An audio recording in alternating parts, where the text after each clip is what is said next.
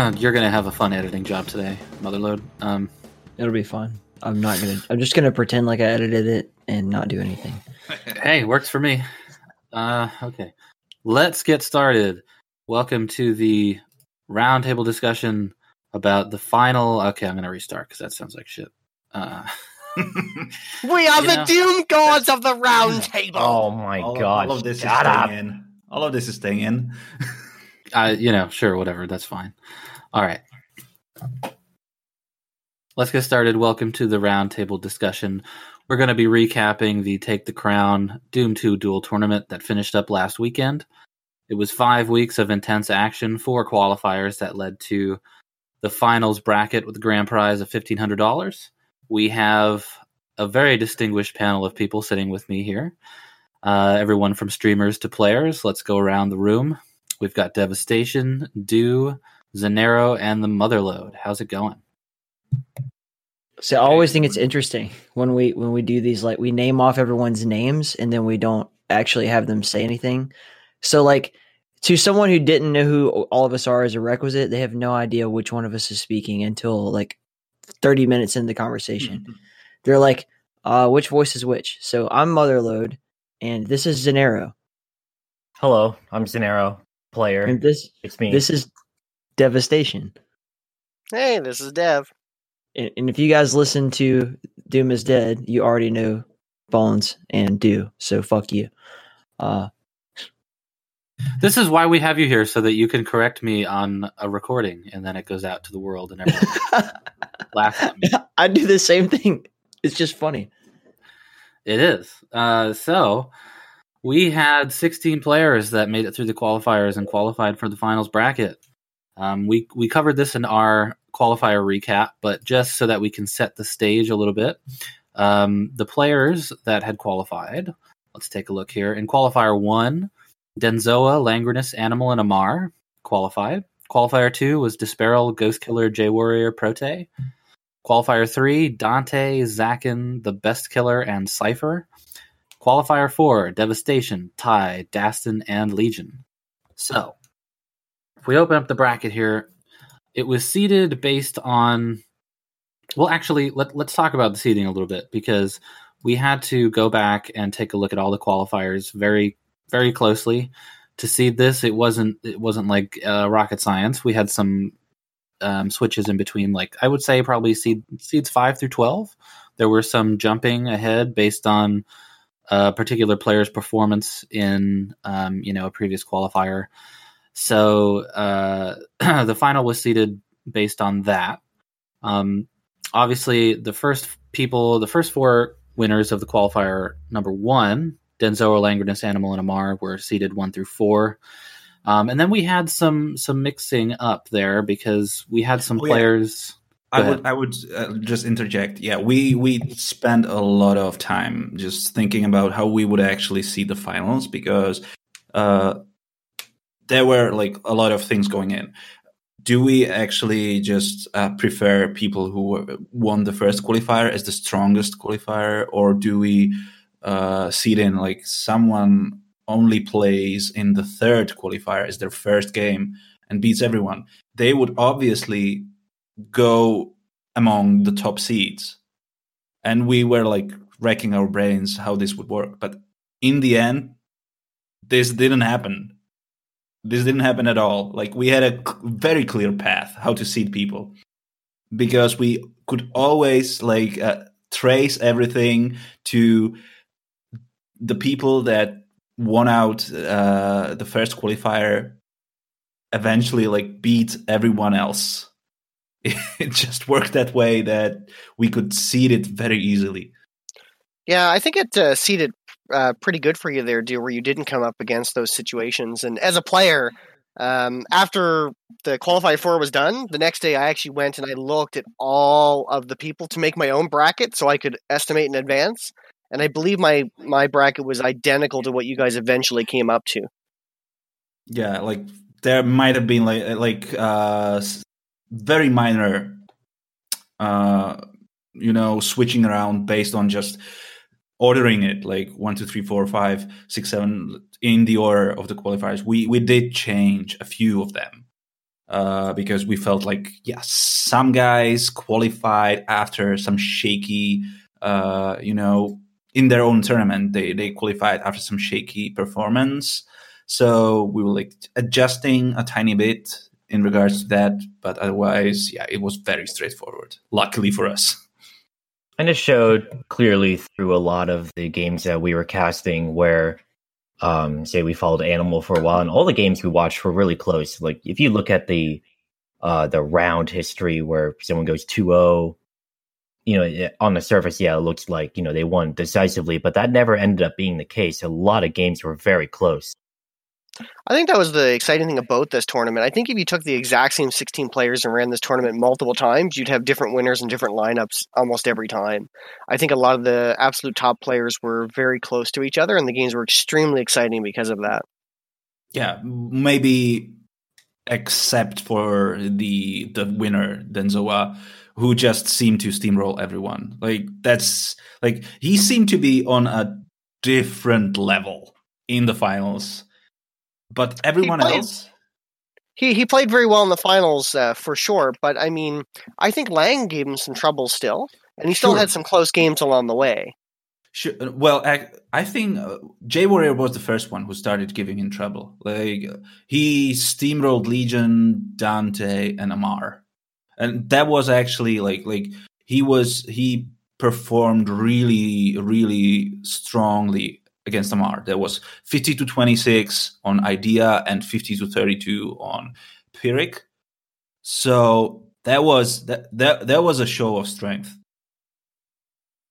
So Langrenus was actually the one we kind of cheered for to give him trouble, because so it looked like a clear stomping for Denzoa. So finally someone showed up in the finals.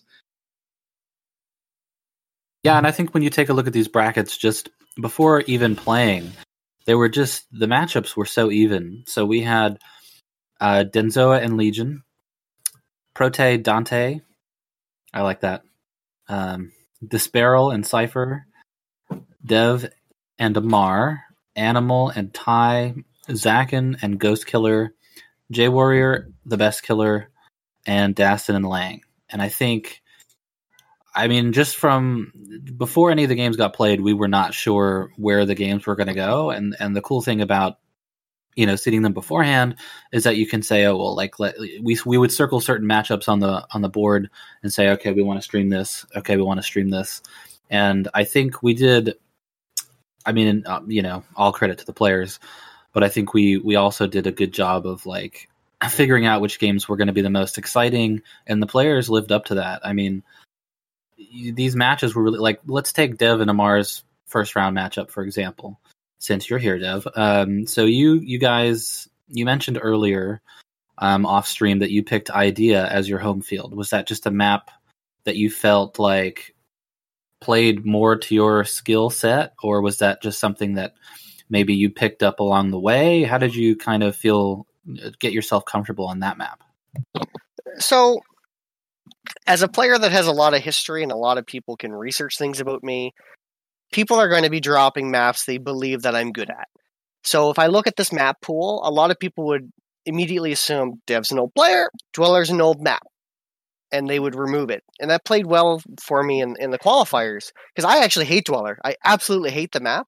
I can play it if I absolutely have to and can focus for a while, but I hate the map. So I wouldn't choose to practice a map like that. So when I knew about the tournament, I decided to practice a new map that I felt very comfortable with. But by putting a lot of practice into a single or two of the new maps, people would be somewhat surprised about my ability to play those maps. So Idea kind of struck me very well. And the thing I enjoyed about it is that there was some hallway play. So my movement and the way I'm able to cut corners just kind of played a little bit more to my style. And the map can be played fast or can be played slow, where I can speed up and slow down a map where not everyone can do that. I just felt like I would have the most advantage of being able to study that map, play that map a lot, and just get good at that map. And it's one that people wouldn't have assumed, looking at this map pool, would be one of my strong maps, I felt. I thought everyone would assume King 1 and Dweller, and maybe Mu 2D because people have seen me play Mu 2D in the past a lot. So, would you say that like the map maybe evolved throughout the tournament? Because you say that the map has hallways, and you're like you feel strongly about playing in hallways because of the movement. But in the actual games, we've seen very little actual play in the hallways because that's not where the frags happen. Like you want to be outside and making the SG frags, even if you have to like go SG versus SG because you don't want the opponent to grab the BFG. So it's kind of like it was a very fast map, I felt, in the end. Like, oh, it's definitely a fast map. There's not much room to slow it down. I felt like Amar was able to try to slow it down against me quite a bit by using some of the hallway plays. It's not that the hallways are intuitively a slow game. Yes, all the action, all the spawn frags are out in the main arena, but the deking that you can do in and out of the hallways is where you can use the hallways. So that's where someone who has very good movement can take advantage of that and play much faster from the hallways, where someone with poorer movement can't move around the hallways as much. So not necessarily like cutting corners and that sort of stuff, but timing shots by deking in and out.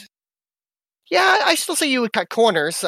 I mean, if you go back and look at some of my games, I would cut corners in and out, and I'd be looping around with people, and they didn't think I could get behind them that fast. Okay. Well, the hallway emphasis would work on a map that is a lot like Doom 2 Map 1, where your hallway is your only route in or out. That's not the case on Idea. And Idea was the most picked map in round 1. But I think it's not entirely accurate to say that weapon control was the biggest factor. As Doom Duel has evolved over the years, we saw a lot more players taking control of areas. They were valuing positioning more than guarding weapon pickups per se. So I think putting emphasis on the hallway in a map like Idea, where it's very open-ended on the hallways, it really didn't help you that much in your first round.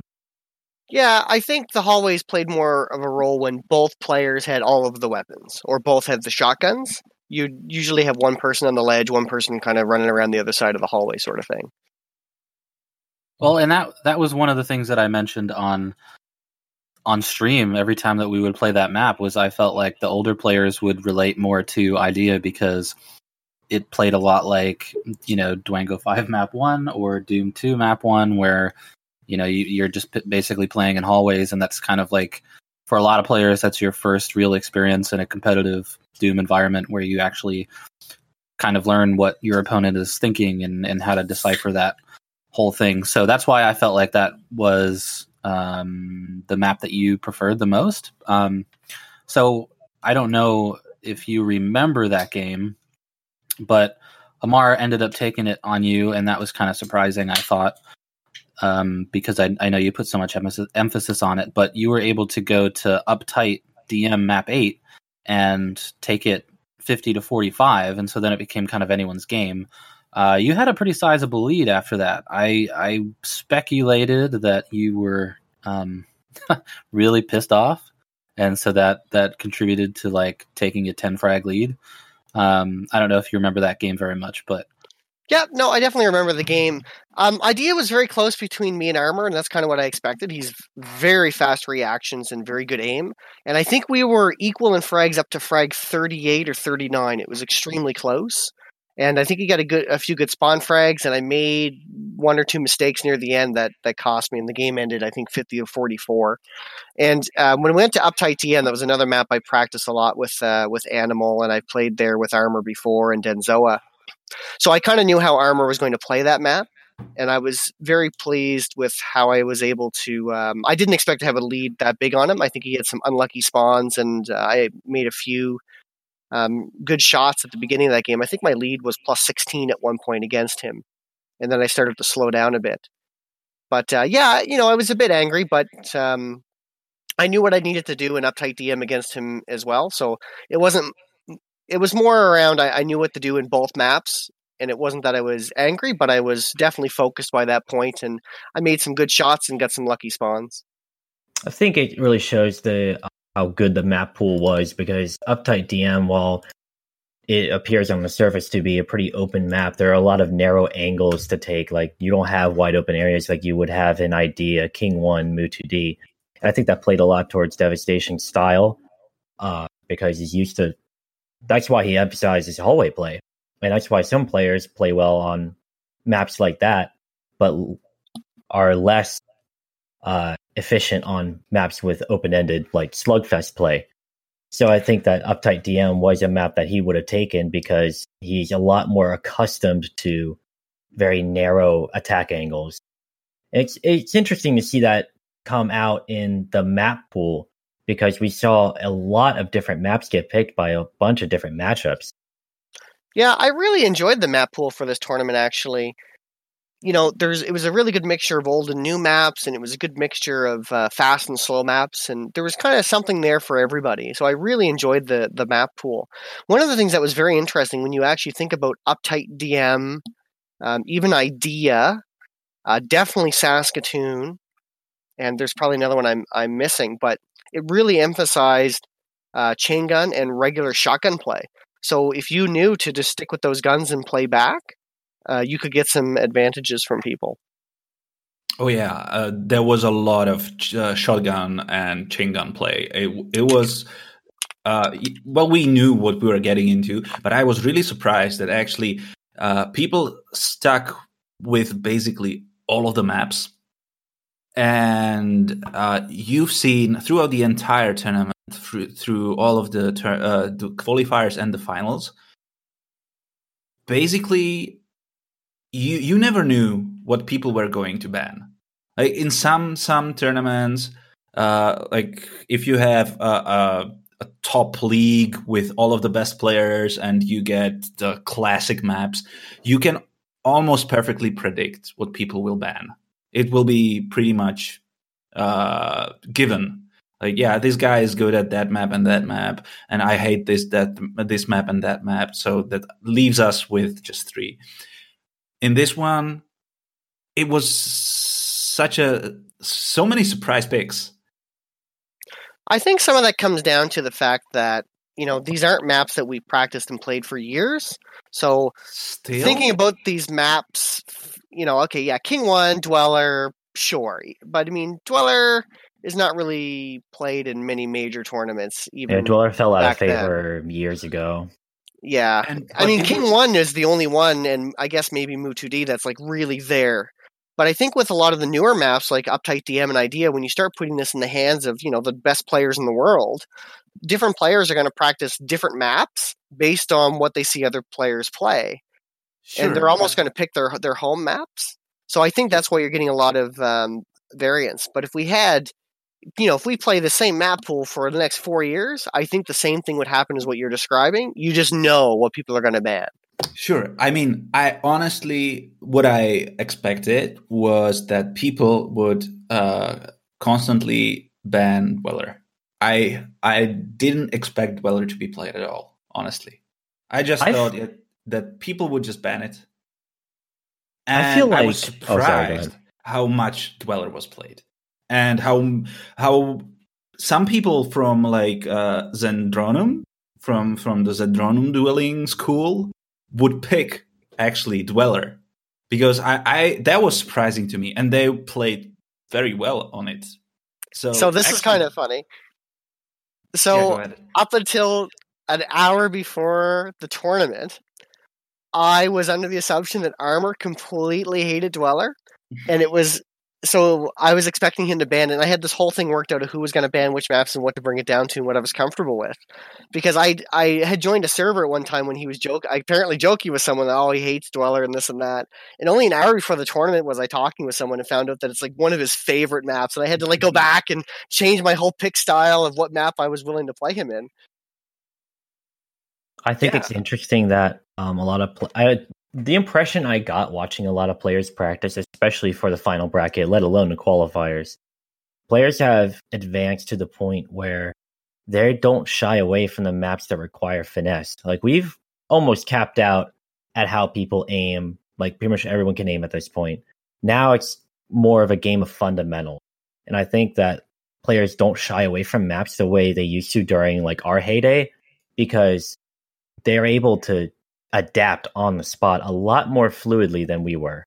And I think that really showed, especially in the final bracket, because you look at all the different map choices. I mean, every player pretty much played every single map, and that's not something we saw like not long ago. Well, and there was a methodology behind the map picks. I mean, it started off with, okay, we want to pick one map from every era of mapping and multiplayer Doom. And we tried to stay true to that, but really the idea was, okay, if you have 7 maps, we want 4 of them to be new, because we don't want to see players just stick to Mu2D and Dweller and King. We were just assuming, like Du said, we were just assuming that, you know, they would stick to what they knew and not necessarily favor the newer maps, and that was not the case at all. So we had, you know, with Idea, Saskatoon, Pyrrhic, and Uptight, you know, in a pick ban system, you're always going to have to play a new map, which we really like the idea of emphasizing that, because, I mean, you know, the whole idea behind this tournament was to sort of celebrate the release of Doom Eternal. And I mean, we're going to continue doing something like this in the future, but yeah, we really wanted to emphasize, you know, your ability to take a map that hasn't been played for the past 15, 20 years and excel on that as well. So I was really pleased to see everyone kind of embracing the new maps, and everyone, like you said, Zanero, not shying away from playing things that might otherwise make them uncomfortable. I thought it was really cool in that aspect. Did you set out to gather a set of maps that could be played with alternate play styles, but also threw that wild card in there with the pick ban system, so that there always was that threat of a map that they didn't have practice? Yes. So Dime and I started way back in September. We started talking about maps and what maps we wanted to play, and we started dueling on all these different kind of maps, and we would try to, you know, we'd put maps together, and we were trying to figure out like how the flow of maps went. Like, we didn't want to put 5 maps that have the same play style. We didn't want to put 5 maps that came from the same mapper or the same era of play style. So it was a challenge. I mean, and I know that when the tournament was initially announced, there were a few people that said, you know, well, there are way better maps than this. And I mean, I think that's really subjective. Like, you know, I love Dweller, Dev hates Dweller, for example. I don't think that someone's opinion makes a map good or bad, but I think it's about recognizing when you have a collection of 7 maps, you know, how do they play when you... It's not a matter of highest ranked maps. It's a matter of having a compact working map pool. Right. And that all flow with each other. And, you know, you want to be able to challenge the players. I mean, especially when you put money on the line, you don't want to make it a walk-in like, okay, let's play Dwango 5 map 1. I guess, you know, Badfish is going to win this tournament. I mean, you know, you want to make it challenging for everybody involved, not just the old, not just the new. So I thought that Dime did a really good job of trying to, you know, he came with the initial idea of doing this. So I really embraced that, I think. And I'm glad to see that everyone else did too, because I thought it made this tournament better than just your typical let's duel to, you know, $50 on Doom 2 map 1. Yeah, for sure. And I thought the map pool went really well because of the varying styles. I think it'd be kind of a cool idea to almost have a mapping contest, and, you know, you get like 40 maps or whatever, and then you play them a bunch or get a playtest group and kind of say, oh, here, this one's a fast one or this and this, and you kind of detail all the challenges and then pick a map pool from something like that. That's called 32 and 24. I think I want to hear what Motherload thinks about like the map pool. He's not a Doom player like the rest of us. We've played this for a bazillion years, but I want to see what an outsider perspective was on this tournament.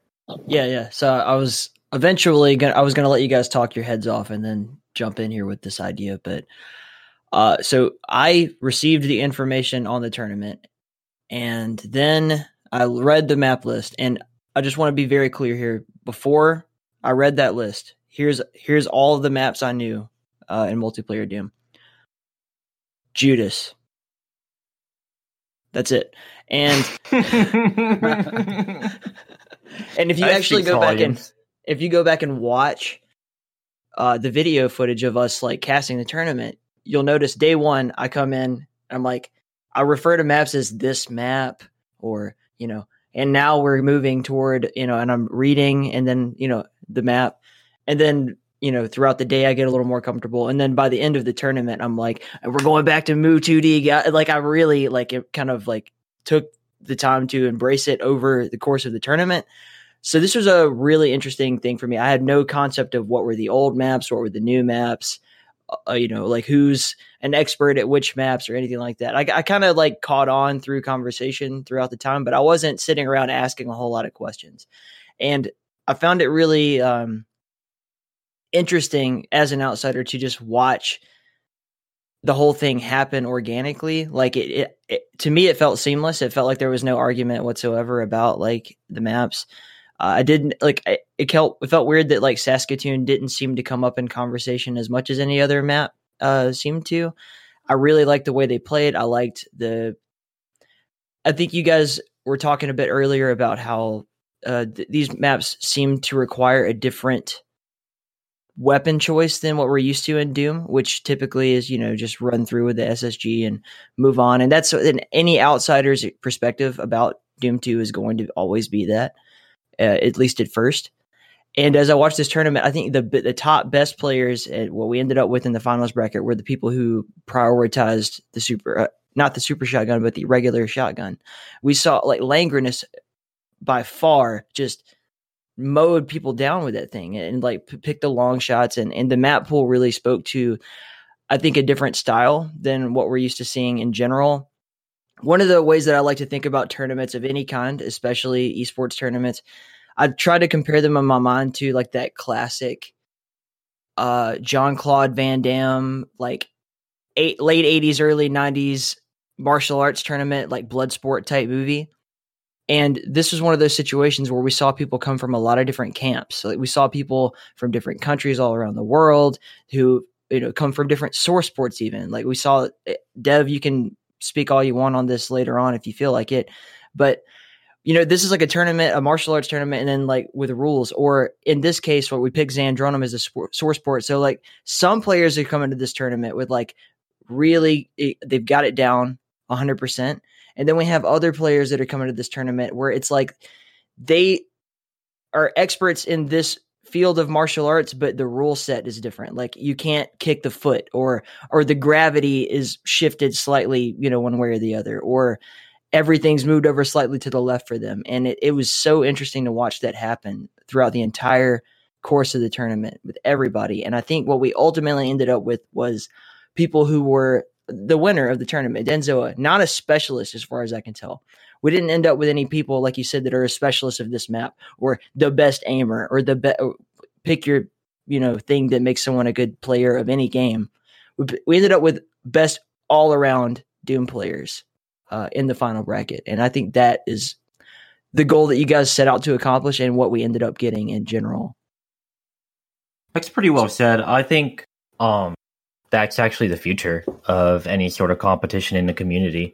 With it being a varied map set, it's going to be focused on fundamentals. Maybe not so centered on a source port, on any particular source port, even though I think what you touched on was pretty interesting to watch. A lot of players came in who were not used to the quirks of a source port, which is pretty much only, it's a very, very relative to Doom and not so much anything else. Yeah, this is actually, I would, at this point, I should mention Dante. And Cypher. Dante and Cypher, the two Russian guys who dropped in. They aren't entirely, like, they are actually familiar with Doom. They are sort of old school the demon players around, but not really like, they weren't actually in any sort of public knowledge They weren't competing in any old school tournaments in the past. They aren't names of the legend, but they've been around for a long time. They have experience with Quake, with Doom, and all sorts of that. So they decided to sign up for these tournaments, and they started practicing. And they got pretty much whipped out of the first qualifier. Then they actually, both of them qualified in the third one, right? That was like the surge. Like they were improving from the first to the second to the third. In the third one, Dante actually won, and both of them moved to the finals. And in the finals, these two guys, seemingly out of nowhere, they became such a threat that some people even were like chirping about cheating or whatever. And it was just like Dante, he went against Prote in the first round. And that was a very close game, actually. That was 2 versus 1, and it was like 50 to 40, 44 to 50, and 50 to 41. So like it was basically close enough that either could have gone for forward. And Dante then went against Denzoa, got dropped down, and then he went all the way to the pre-finals of the loser bracket against Langrenus. So he ended up being number 4 and managed to grab a prize, a monetary prize. So that was probably the biggest surprise of the entire tournament, because the other 3 people who won out were sort of expected, or not such a big surprise. But Dante, that was like, he was improving, like game to game. You could just see him being more brazen, more just in your face and dominating in the maps. That was a sort of like what Madlo was saying about picking the maps as he went along. It almost felt like, that's what Dante was doing, like feeling out his opponents, feeling out how the maps play in real time. Dante was a player that we actually watched on our stream, me and the rest of like the older Unidoom crew. And we just happened to wander into one of his loser bracket games while we were following Animal. We were waiting for his next games. We were kind of following Animal for a while. And dude, like when we got to Dante, we were like, oh my God, I can't believe how well he's playing. He's adapting on the spot to everything people were throwing at him. It's hard to single out a single player in a bracket like this, but as far as hype was concerned, watching Dante was a real treat and should be a player to be watched in the future for sure. Yeah, and he had some like again, especially against Animal. Like Animal is a player who use all sorts of weaponry, especially on maps like Saskatoon, where you have like a choice of weapons and you can pick your fights. And Dante actually, like he over the course of that game, he sort of like matched the style and started showing up with his own insane predictive rockets. Like just the rocket spam that was almost like trademark for Animal throughout the tournament. All of a sudden, Dante was doing it as well to Animal. I think it would be, I that is something also to touch on with Animal and gameplay. I didn't see any other player use rockets on close quarters maps like Mu2D as effectively as Animal did. He was zoning them out. He was limiting their movement of options. It was pretty crazy to watch. And then, like you said, Dante came in like, all right, you want to be a Renaissance man with the weapons? I'm with you on that. It was really interesting to watch. And that will probably be the future of Doom dual competition. Like it's not anymore centered on only super shotgun gameplay. Not even close. I find it kind of funny that everyone always thinks that Doom is centered on super shotgun play, but remember the original game up until even early 2000s was balanced on way more weapons than just the super shotgun. It's mostly the newer maps that have always made it focused around the super shotgun. But map 1 was all of the maps. Even when people used to play map 11 in the 90s, it was different weapons as well. And of course, it is coming back. And you have Judas as the master map of everything, which is all of the weapons. All of the weapons have their spot on Judas. Yeah, Judas is another extremely good example where every weapon is useful. But I think Zen is right that the rockets are being used in slightly different ways nowadays. I'm going to provoke Devastation a little bit on this. I think that using map 1 and Judas 23 as examples of weaponry variation is misleading. You're forced to use those weapons in those situations, but by and large, you're using a super shotgun when you can get to it. On these maps, on Judas, you spawn with the weapon. You spawn with the weapon. Yeah, right. I know what you mean. You're forced in that situation. On these maps, where you have all these options at your disposal, there are options where they have the super shotgun, but they're playing for a different position. They're playing for some kind of advantage depending on what's unfolding in the map. And they're using all the weapons at their disposal. They're not trying to control the whole map with a super shotgun. And that's right. Like so that's like map 1. That's exactly what you just described is exactly map 1. You use every single weapon in every single situation. Your whole goal in map 1 is to get every weapon so you can then have full options in every situation. That's not what I'm talking about. But in Judas, you have a point. No. I get Zen's meaning here because Zen is talking that both of the players have options at their disposal. Like the players choose to engage in this sort of style. On map 1, only one player has a choice of weapon. No, that's not true at all. You get many situations in map 1. I played map 1 3 times today for the first time in 10 years. Dude, it's the first time I've had situations where both players were using rockets and plasma and BFG and super shotgun in the situations. No. Hear me out. You only get this stand-up situation where both players can use weapon of their choice if the player who's not in map control spawns on the ledge. Otherwise, he has no choice at all. There are you have to agree with that. Come on. Well, no, I don't. I won't. And here's the reason why. Here's the reason why. I see what you're saying. So when someone spawns on the ledge and the person in control, that is a situation where both players have the weapons they require minus the plasma at their disposal. But for example, if I spawn in the hallway, grab chain gun, grab BFG, then play around to go and get the rocket and the shotgun, I now have that weaponry, and a person can be pushed back to the plasma. Will you let me finish? But you don't get that chance. If with a good player, you... Yes, you do. Yes, you do. You have to frag the other guy. You have to frag the other guy. No, you don't. Girls. No, you don't. Girls. The guy... Girls. I will personally, at a later time, we can set the date, I will moderate the great debate. This would be fun to debate. Okay. Well, just stop and let me finish before you interject. I will give you a chance to talk and interject, but let me finish before you interject. Are we clear? Dude, as the highest authority on map 1 in the entire Doom community is me.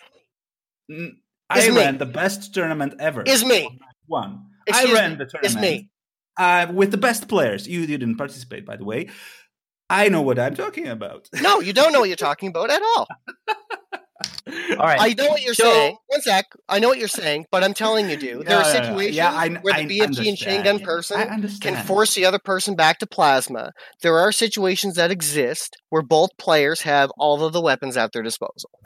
But it's not. We will Anderson Cooper this on a different day, but let's finish talking about the tournament. What I wanted to do was lead it into where there are, I believe, 3 phases of how 1v1 has progressed.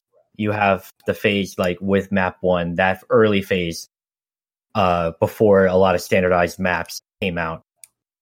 Pre-standardized, sure, whatever. Where a lot of the weapon placement, a lot of the weapon use, the tactics it was more forced than being able to pick weapons for your situation.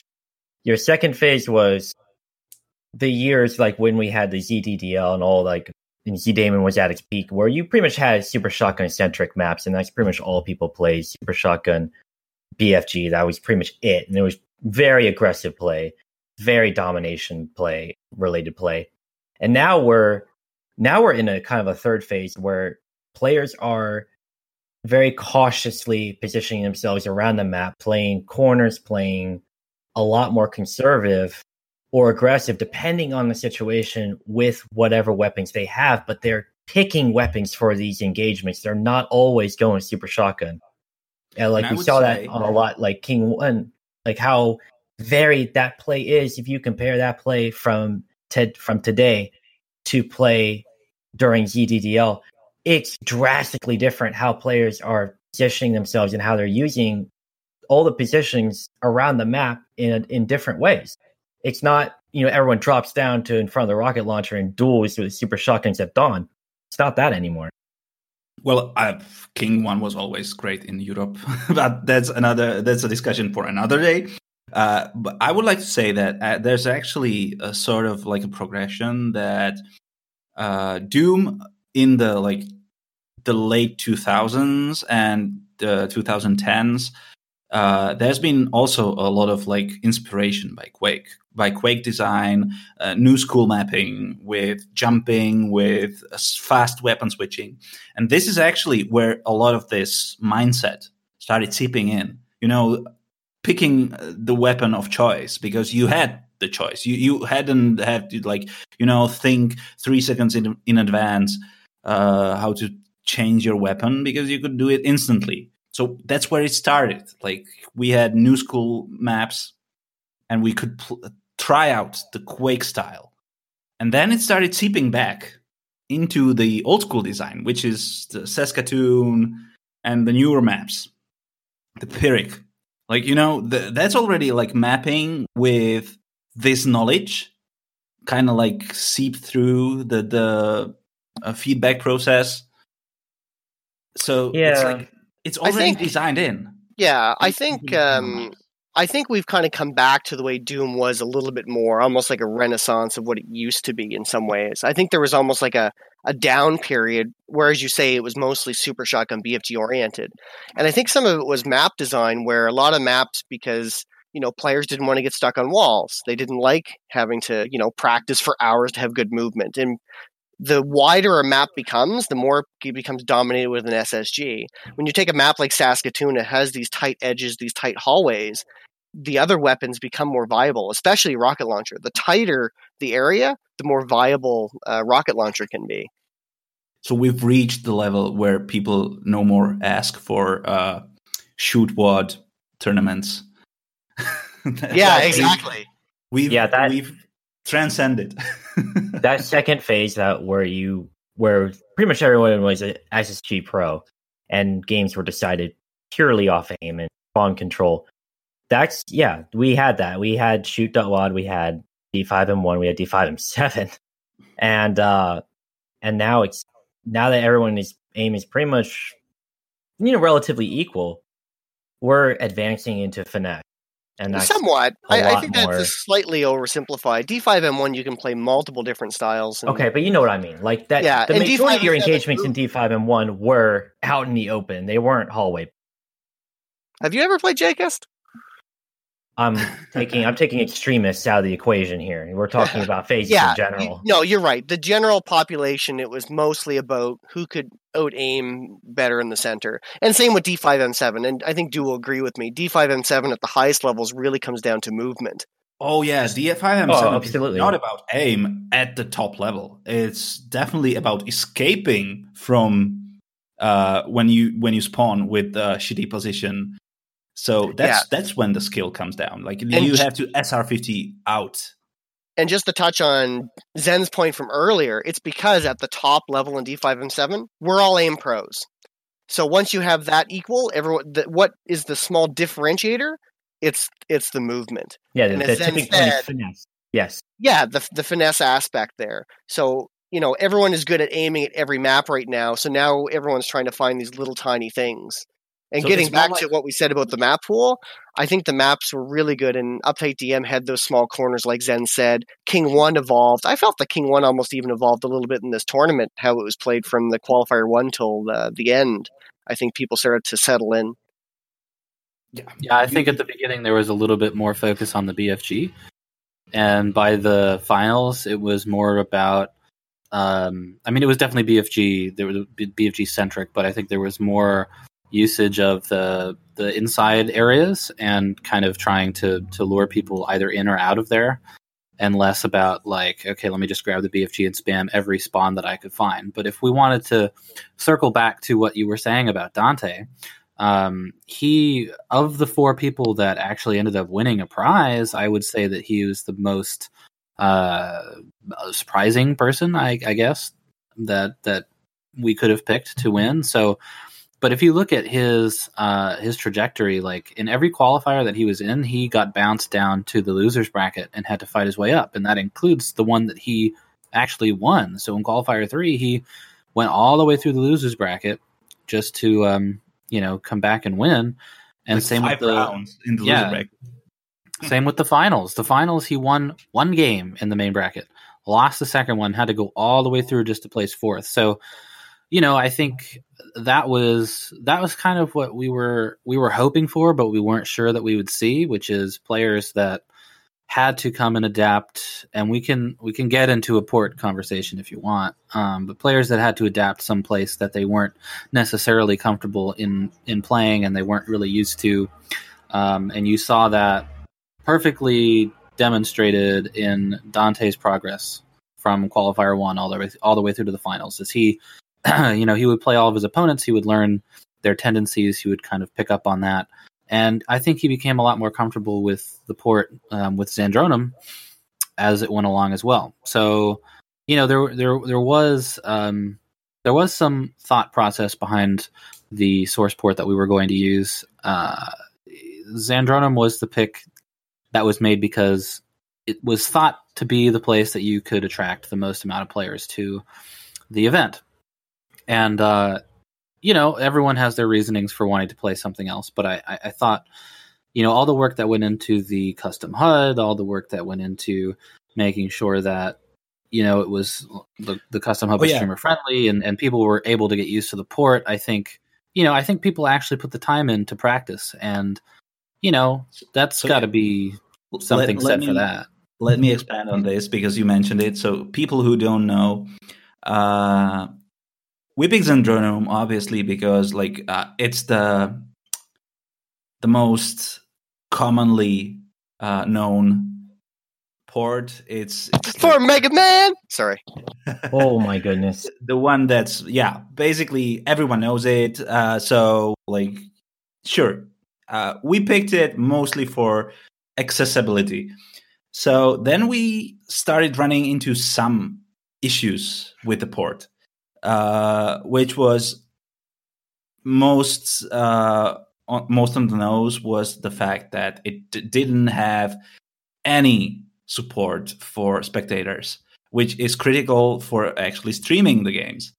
So what we had to do was actually load all of the game servers with an extra WAD that was sending extra information collected by the server to the clients, so we could get stuff like player health, player ammo, and other special graphic options for frag difference and stuff like that. We had to actually categorize every stat into an array by the server and beam it to the client through this script.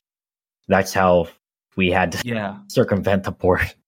Yeah, because the port just it doesn't want you to know stuff because of ghosting, which is a third-party player telling someone, your opponent is standing over there and has that much health, holds this weapon.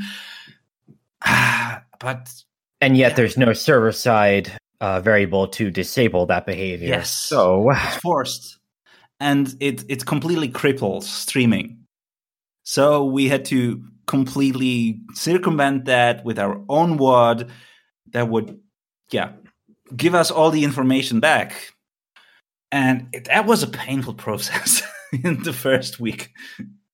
For people who are listening, who don't know Doom, who don't even really know why we're talking about this, a lot, the multiple Doom source ports, ZDaemon, ODMX, and Zandronum, unlike Quake inherited ports, all three ports inherit different versions of the original source code from their parent ZDoom, and as a result, there are different developmental quirks and behaviors that oftentimes organizations like the MDF have to dance around to try to find a happy medium for their players.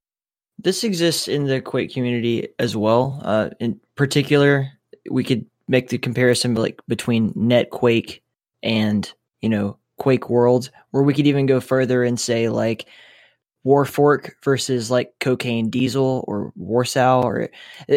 I think that's a pretty common issue that a lot of people are going to pretty easily be able to kind of grasp onto. Like the debate comes in like, why is it such a big goddamn deal? Which one we play, that kind of thing, which is, it really gets down to the splitting hairs between cutting edge experts on the game. It's like, you guys have that problem. The vast majority of people are happy to play on Zandronum and have no preference. The only issue I had with Zandronum was just the spectator tools. It's like, as a streamer, that's a big problem. I can't believe that Jahar has gone so long not making a stink about that when he's doing all these different events. Oh yeah, this was definitely like we put the effort in because you were bitching about it so much, and it was like, yep. It's an issue. Like, we picked a port because it's the most accessible one, but it's showing its age. Like, Zandronum is definitely getting rusty in some aspects, and this is one of them. And it's just been like, what do we do about this? Like, holy shit! And we got, of course, there's no way we could get a custom build on a short notice, so we had to circumvent it with this entire really complex extra WOD stuff. And yeah, it's just, in some ways you always run into the ancient nature of Doom. Just it wasn't prepared for these situations until someone needs it, and then it's too late, of course. I think we could do a whole other podcast. I think a psychologist, like a social psychologist, could do an entire dissertation on exactly why shit's so fucked up the way it is right now. And I think we'll do another podcast where I lay out my theory and hypothesis in a row on why it is the way it is. But all things considered, I think that you guys made the right choice for this time, and it worked out. And the event happened almost seamlessly. Now we learn from it. Yeah. Well, for the future. I didn't bring it up intending to create a conversation where we, put one port down and one the other. But I just wanted to bring it up as kind of like a larger philosophical perspective that I have on trying to get people involved in the community, because I know that, and again, totally other podcasts that we could talk for 20, 30 minutes on this, but the idea behind the MDF, Multiplayer Doom Federation, was to repopulate, in a sense. We need multiple players. Yeah. to repopulate the community and get people playing again. And so, personal preferences aside, I think it's obvious that more people play Zandronum than anywhere. So, my thing is this: like, you start with a home base, okay, and then you get people playing, you get people interested in what you're doing, and you get them involved, and so on and so on. When something is successful, then you branch out, and you do actually convince people to play things that they otherwise would not have played. And we've seen that with our other events, and so I think that for me was part of why, I was okay with us. I mean, we had to make a choice, right? But people have mentioned that, ODMX was used in QuakeCon. It was used in QuakeCon twice, actually. And, I just think we had to make a choice, and that's the way that I look at it. I've found a lot of success in getting people, to be a part of the community first, and then you move slowly into the other areas. And we've seen some cross port play from players. So I was happy with that, and I think now that we have this tournament under our belt, we've gone through all the hard stuff, all the really hard stuff, I think, is behind us. If we wanted to do it again, I see no reason why we couldn't branch out and use, for example, Otimex, or we couldn't go out and run one on ZDaemon. So, I think I guess I'm really happy with even people that don't like Zandronum, and when I say don't like, I mean seethingly so, they just can't stand it. Even they participated just to be part of the event, and that's what I'm talking about. So I was really happy with that part of it. I think it was great. Oh, go ahead. I was gonna say, and it was great. The event was amazing, and one of the things I did want to touch into on this, but I don't know, Zen, do you have a point to make right on this before I sidestep us? Yeah, directly related to that. I think when the choice was made to use Zandronum, it was the right choice at the time, because at the moment, when this idea had been formed, we were before the YouTuber Decino running events on Otimex, before a big surge in Otimex's developmental history. And now, for what it's worth, Zandronum was a great choice. We were able to get the streaming working. Wasn't a whole bunch of problems that we've had with ZDaemon in the past, for example, like no crashes on map 04. Little in reference for veterans there. But I think that with Zandronum's mission statement was always been about compatibility with multiplayer mods and that sort of thing. And that's just something that's going to branch out as we run particular events that will require that support. There was some clamoring from more competitive players for Otimex, and that's something we'll look at in the future too, and that's something I'm working on. But go ahead, Dev. I was just going to say this event was great for a number of reasons, not just the organization, that it ran so smooth and so amazing. And I think the organizers did a really good job at handling things on the fly when situations did come up, as Du mentioned about the spectator thing. But it went off just amazingly. But it brought together... Maybe we faked it out in public.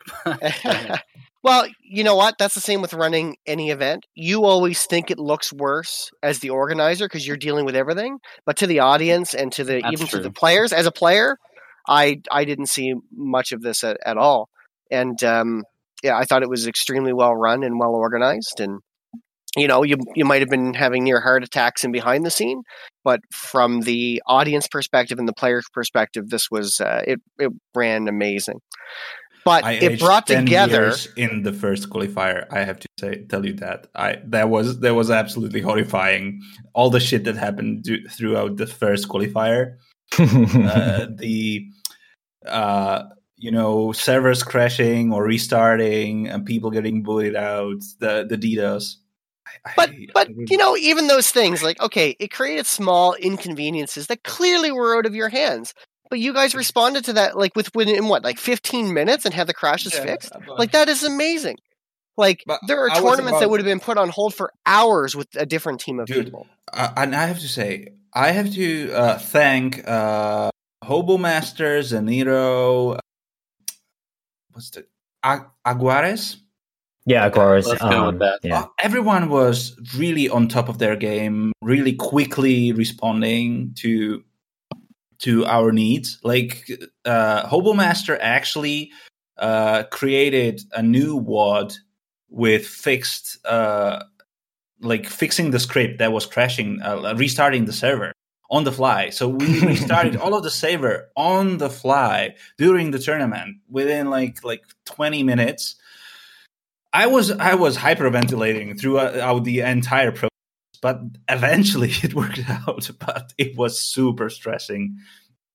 Yeah, so the stuff that you guys dealt with and how you responded was absolutely amazing. I didn't even feel that Qualifier 1 was that delayed as a player. So, good job on the organization. But what it did is it brought together a ton of top talent and competitive players that has not been together in a very, very, very, very long time. And, you had these 4 tournaments, the 4 qualifiers plus the final bracket. And then you've got all these good players playing like practice matches against each other. So, I mean, Animal was one of my main practice partners. I played practice games with Denzoa and J Warrior and Armor. Like, I think I played almost nightly with Animal and Armor as well as, going out with and playing with Hobo Master here and there. So, but what it did after the tournament too is it created that excitement that, Duel's alive again. Like, I just played a game with Surge. Surge was watching the TTC, I believe, and he reached out to me, and we played some Map 1 games today. I've already talked to Armor saying, you know what, let's continue practicing, playing some Zandronum here and there. And me and Animal are going to go practice the other ports as well. So now you've brought together the people that, you're now going to see public servers with Dev and Animal again, or Armor and stuff again, that you haven't really seen in a dual server in public setting in a very long time. Well, I think I actually thought about this the other day. It's like a new generation of players. Like a lot of us who we played till our eyeballs exploded in ZDDL, IDL, WDL, like whatever. Many times did the eyeballs we know, and that's yeah. And now we've done it enough to where we know how to run an event and what players want to see from an event. But now there's all this excitement is really cool for players who weren't a part of that during that time frame. People like, Dante, people like, and like Animal was around, but like in the thick of it now, you know what I mean? So I think it's really cool to see sort of us taking a more administrative role and now running these events and seeing the talent of today go for it. Well, that's why I reject this. Just look at the name of this podcast. I mean, Doom is Dead. I reject that. I reject the fact that, we have to do the same things over and over again. I mean, I know that there's a very small group of people in the past that have been in the organizing world. There's probably a handful of them. And I think the only way to get us playing is to actually create an environment where anyone can organize anything. And like you said, there's a whole new generation of people that I never met. I mean, people like 15 to 18-year-olds that obviously were not around 15 years ago. So I just think it's really cool, and I think we're starting to see a lot of that. So hopefully, I think that was part of King Dime's goal. Hopefully we were able to help keep things going for, I don't know what the shelf life is that we gave it. Maybe we gave it another 3 months, but hopefully we kept it alive a little longer. Well, let's take a moment to just kind of address what our goal was, and let's see if we reached said goal. So Dime had an idea, I want to do a tournament. Okay.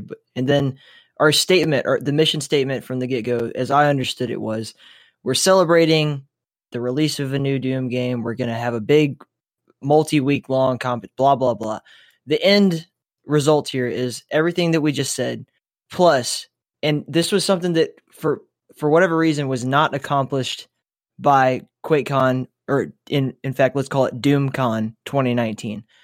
It blows my mind that this didn't get accomplished, but we now have hours upon hours of high-level, high production value, state-of-the-art Doom esports with a dollar sign attached to it out there for the world to see. Like, anybody who actually goes and searches for this game, hey, do people still play Doom? We now have so much proof of that, and we have it presented in a light that it's digestible to a new audience. So if the goal was to attract new people, to the multiplayer Doom Federation, or just to the multiplayer Doom scene, period, we have so much commercial out there for that now.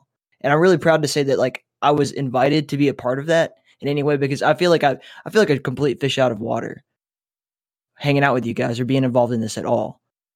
It's really cool. Well, I think go ahead. No, go.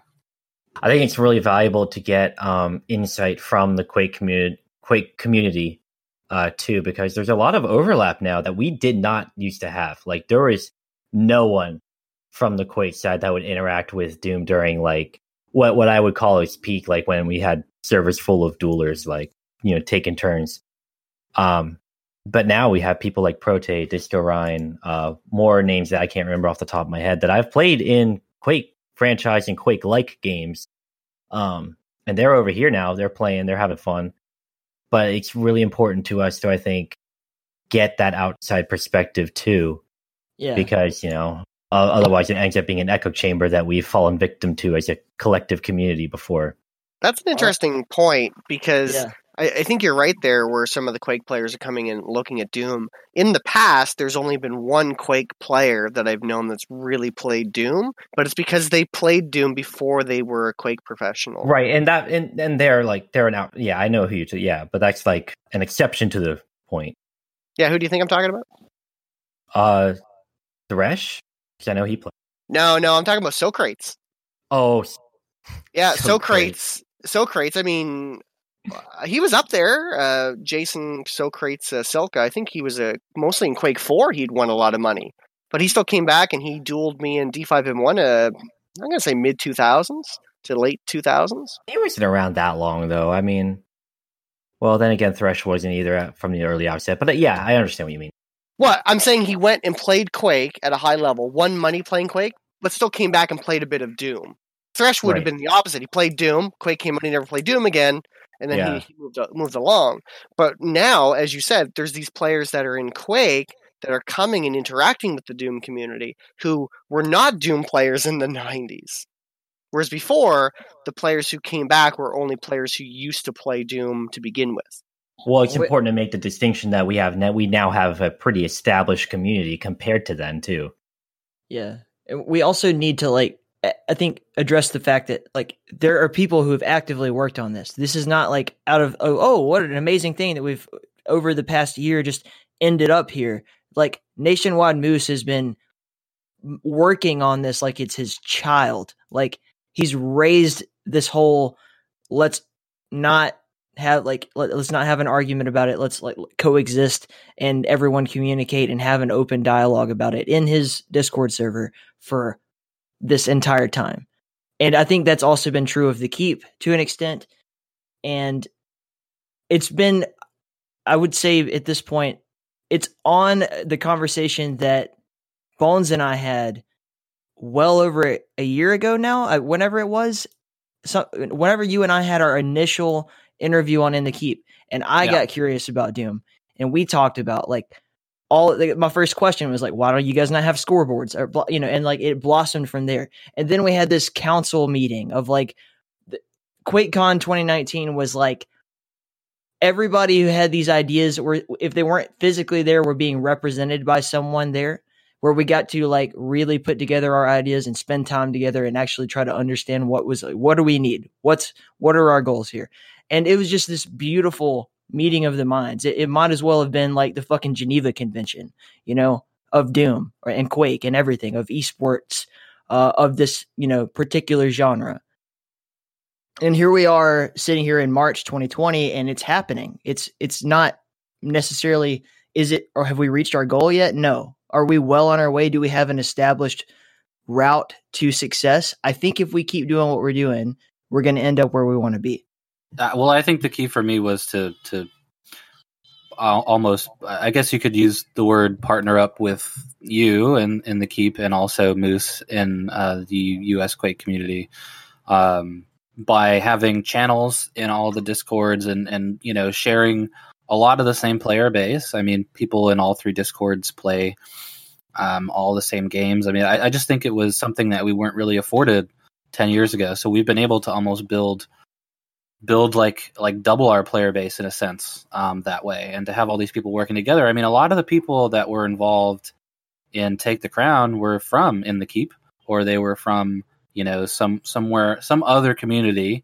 And they saw what was going on and wanted to get involved. And so it's kind of created this entire esports thing where it's not even just about Doom. It's just about hey, we want to make sure that, something like this that's cool actually happens, and we make it, we contribute to make it cooler. So there's definitely a lot of that going on. Yes.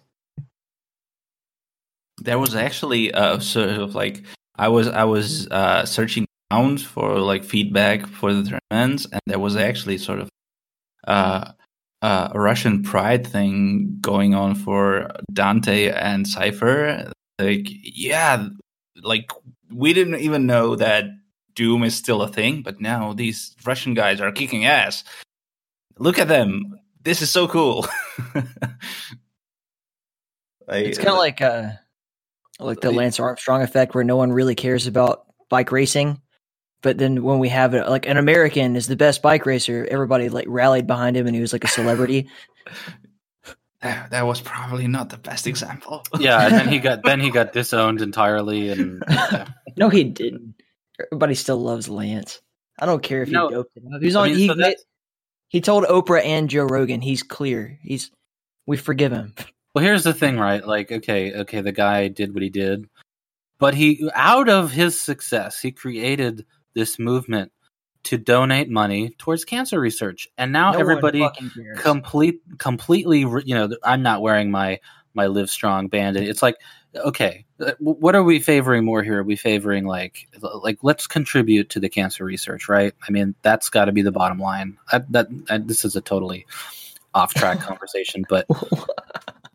I'm sorry I brought it up. Anyway, when are we going to start selling our own landfill bracelets?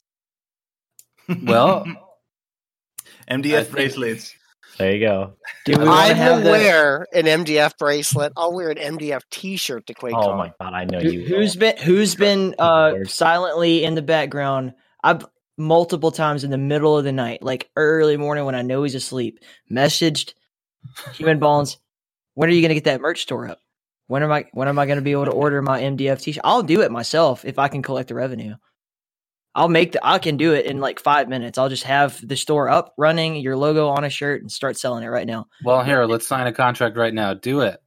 Okay. Can I put my face on a T-shirt, then buy the T-shirt and wear a T-shirt of my face on it? You're banned. Only if you wear it to QuakeCon.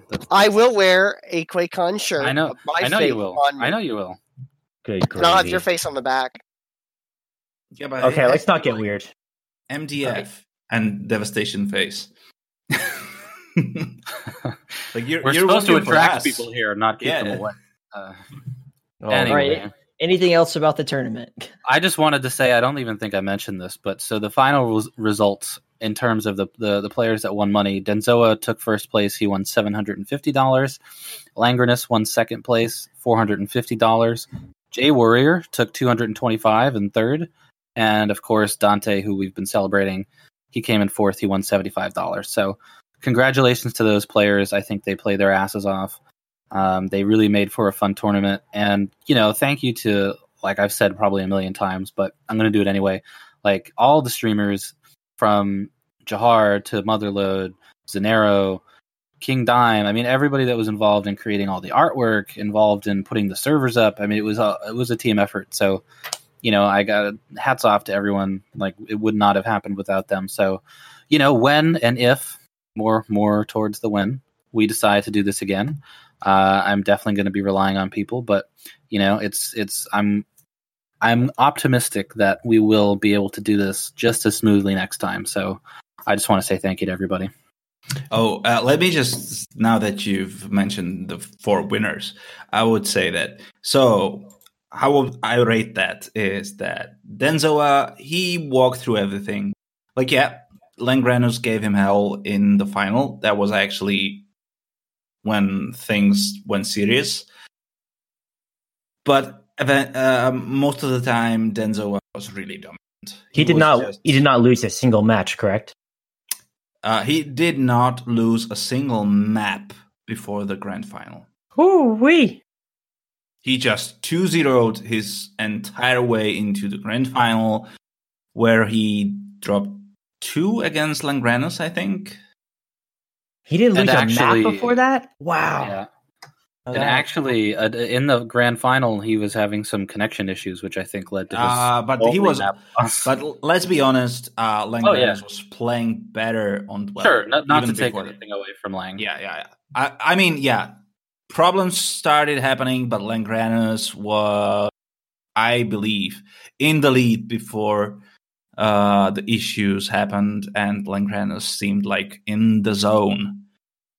So I will give that map to Langrenus, even with the issues that Denzoa eventually had.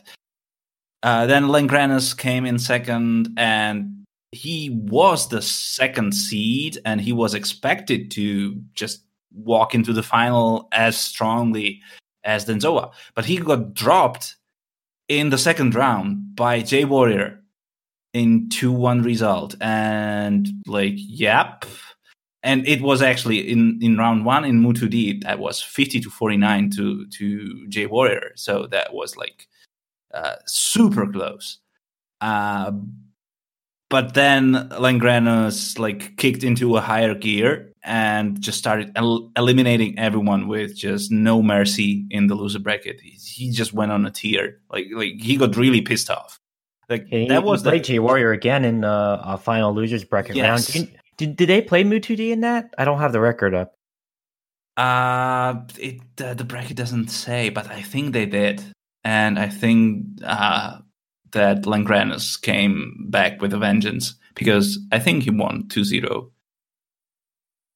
So Langrenus just went insane. That was his, the kick in the balls that made him Super Saiyan.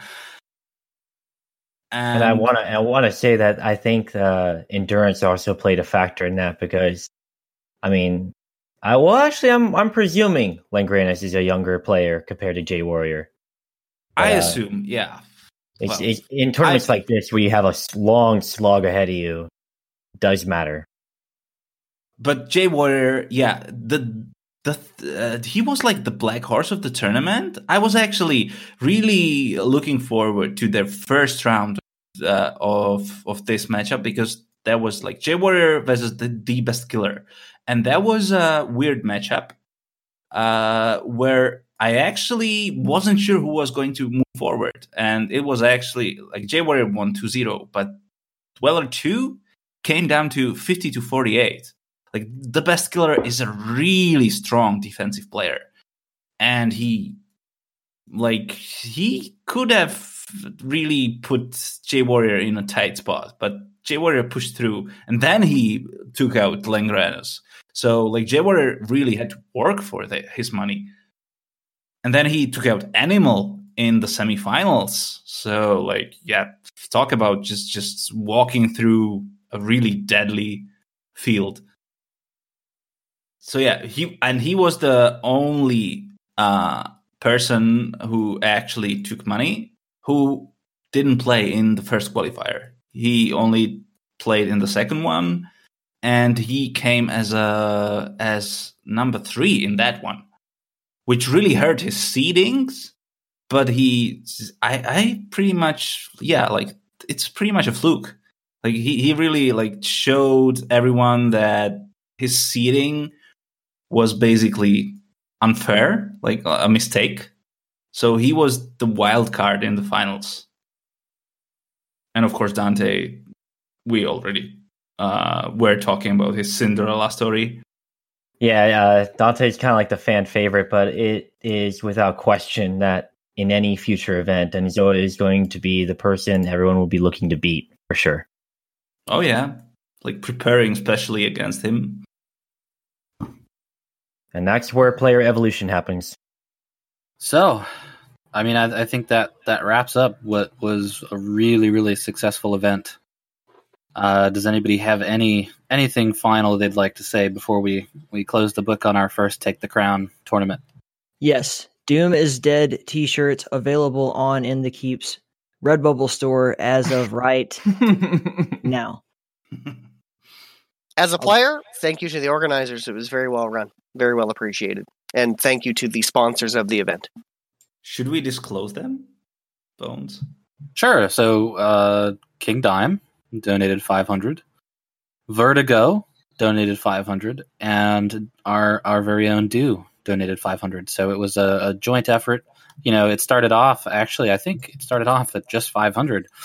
And then Vertigo reached out to me, and he said, "Hey, I'd really like to, donate some money here." And I said, "Well, I think that's awesome." So, then it went up to 1,000, and Dude said, "Oh, what the hell, I'll donate some money too." So that I thought that was really cool that it really was going to be, an event sponsored solely by Dime, but people saw, what work he was trying to do, and they supported him. So that was cool. And thank you very much. Another act of the community that really Doom has been built off of since the start. All right. Well, that wraps up the Take the Crown Doom 2 Dual Tournament, sponsored by King Dime.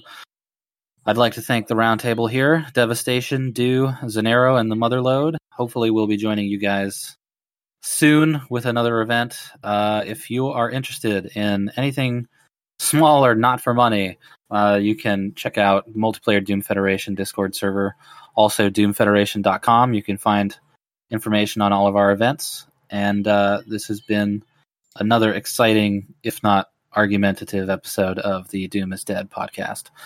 Thank you very much, and talk to you guys later. I still love Dew. Dew and I still love each other. We just love to argue. I love you guys. Good night. Oh, yeah. We will argue for 2 fucking hours, and we will kiss. Yeah, I want to hear that one. Let's not have the kiss. That would be funny. Bye.